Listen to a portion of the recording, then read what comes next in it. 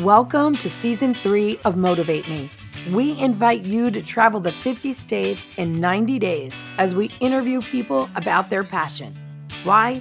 In order to inspire you to live a life that's more exciting or more meaningful.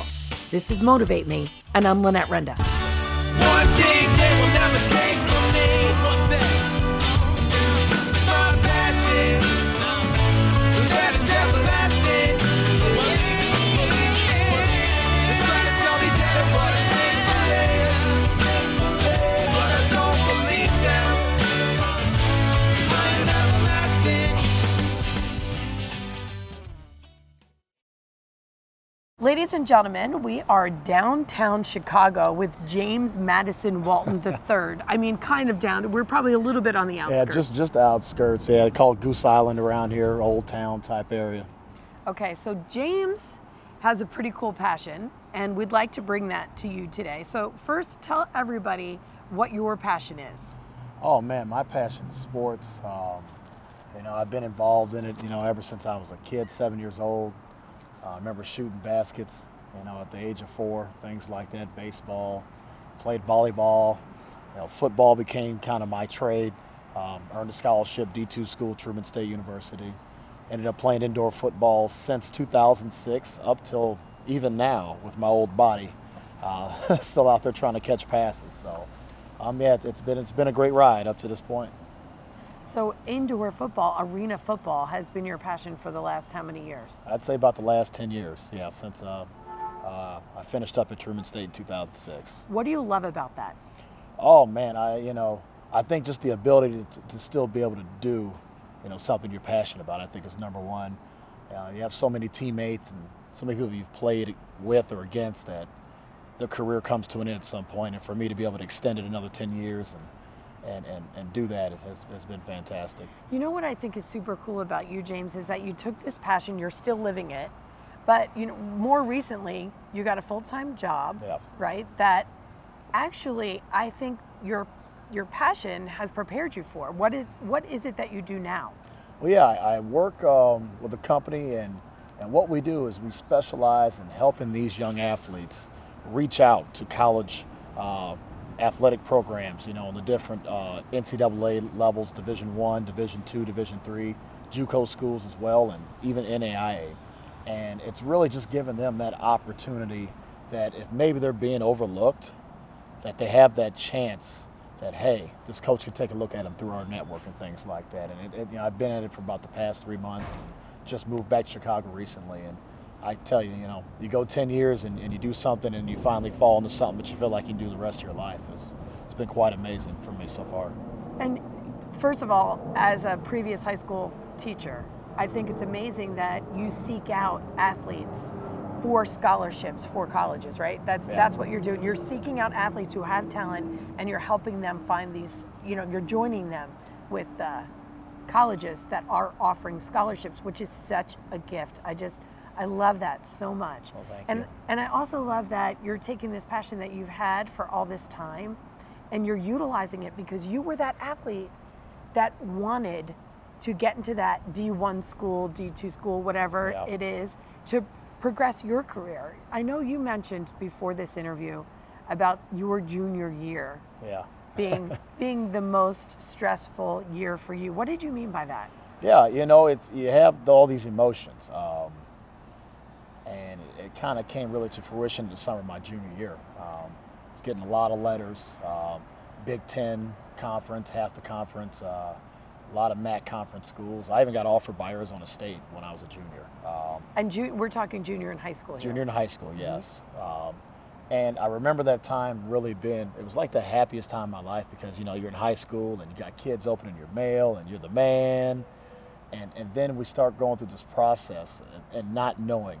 My mother, my father, and I, we had no idea what was going on. It was just phone calls and let's go stop at this college this weekend, and well, now you got a tournament here. It was quite a just a whirlwind kind of experience my junior year. And do you feel that you made the right decision for you? At the end of the day, I have to. I wouldn't change who I am. There's sometimes I think every person has that thought of like, well, what ifs?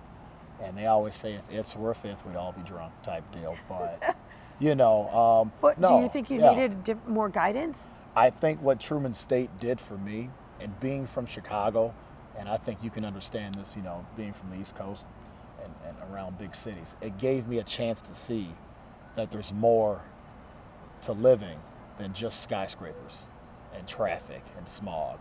And that's what Truman State allowed. Those 5 years in Kirksville was quite an odyssey for me. I saw a lot of things and realized that, home is always where you can make it. And the people can really do a lot for you. And I went from a kid that would go home every 3 weeks, my first semester at Truman State.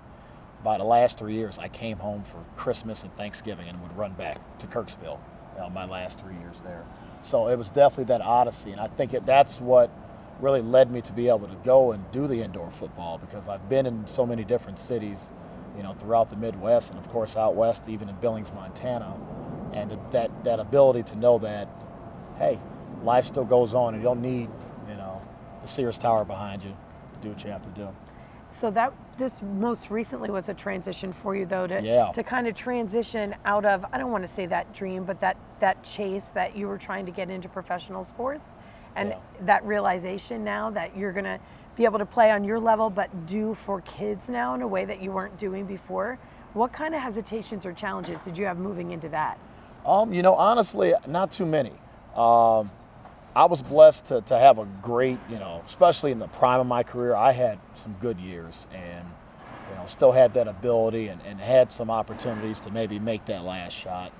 And, towards the last couple of years I've been playing, it's been more about that giving back that you've already talked about. So that's really kind of started happening in my career, and that's happening with the team I play for here in Chicago. By average, I'm about 6 years older than everybody on my team. So you got guys that were in high school that I'm playing with, and I was already 5 years into my indoor career, and I'm playing with them now with the Chicago team. And so the transition for me has been great. I always have kind of saw myself maybe one day becoming a coach of some sort and moving into that, and that transition from really truly player and wanting to be more of a mentor and connecting with my job has really been great. And I think next year will be a great opportunity for me to step into those shoes. So what do you think you've learned about yourself through all of this? I've learned patience. I have a lot of it. I've learned that your dreams are what you make them, and I think at the end of the day, it's really about being happy. Do what makes you happy. I can say since I've left high school, I have made every decision that I've wanted to make. I've lived my life the way I've wanted to, and I'm just humble for everything that's happened, the people that I've met, getting a chance to meet you these past couple of days, and my job, and I look at everything that's happening, and you're just blessed, man. You just thank God, and you just continue to try to live the right way, and just try to be an example, I guess. Just if you're smiling, somebody else will probably smile back at you. There's a lot of athletes who didn't make it into whatever level that they wanted to, but they love sport. So can you help them act on that desire? So, because I believe to get people to act, they have to first envision it for themselves, explore what it would take, and then execute a plan.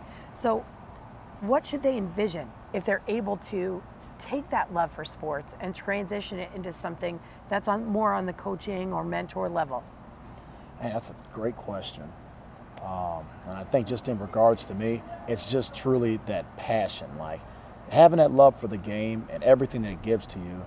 I think you have to have the mentality, that pay it forward mentality. And I think that's what you have to try to develop through this. And the main thing for me, as I was getting older and realizing that you're not going to be 4.4 speed the rest of your life, your body's not going to hold up anymore. You want to be able to pass that to the next generation. And I think that's what's key with athletes that are moving on. Don't be selfish of what the game's given you. Give that back and truly help somebody, not only get to your level, but help them exceed anything that you've ever done.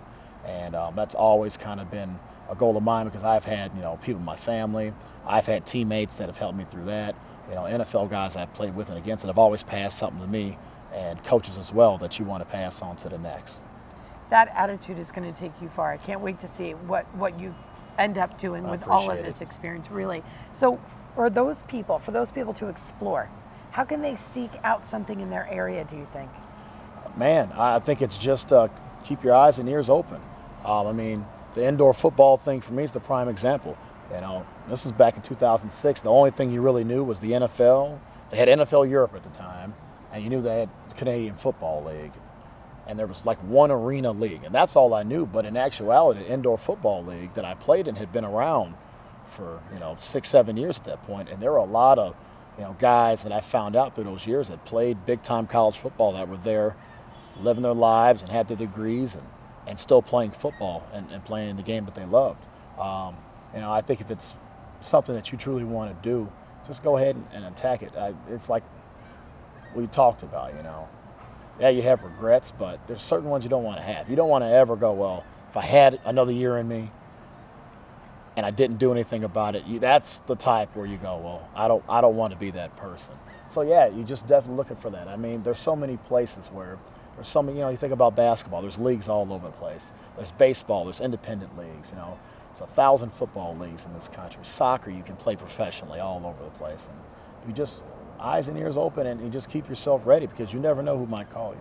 So execution then. Absolutely, yeah, you got to. Just like you said, you make the plan, prepare yourself, and then when the time comes, you take advantage of the opportunity because you only get so few.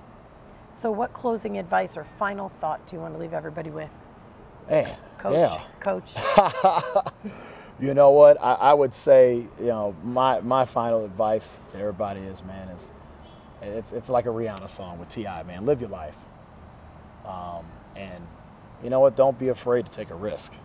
I think to the time when I was playing in Bloomington and said I would never, once they traded me to Billings, Montana, I said I'd never go. I was like, why? I'm done playing football.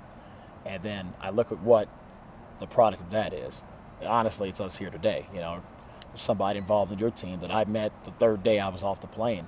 And those things led to other opportunities. It led to another NFL chance. It led me to this, Live your life because you never know. You never know what can happen and what joy it can bring you and what you can bring others.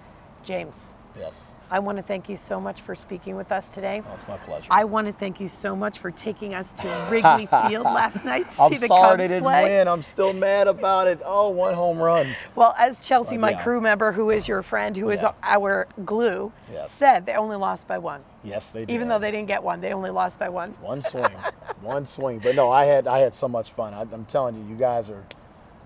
Look out for these ladies coming through, man. The rest of these states, man, they're a lot of fun, and I think Chicago's already going to miss them.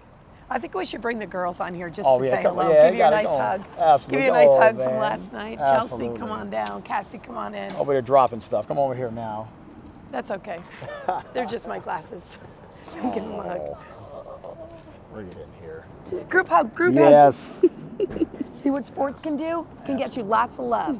Absolutely. That's it. Absolutely. Please remember, everybody, you motivate me. I'm Lynette Renda, and this is my crew, and this is James, and he's awesome. Thank you for listening to today's episode. I have come to be known as the 50 States in 90 Days Lady, a concept that is unfathomable to most. If you would like me to come speak at your event about how to envision, explore, and execute a plan, or how to create a life that is more exciting or more meaningful, you can find me at motivatemepodcast.com. And the world keeps turning and I just keep moving along.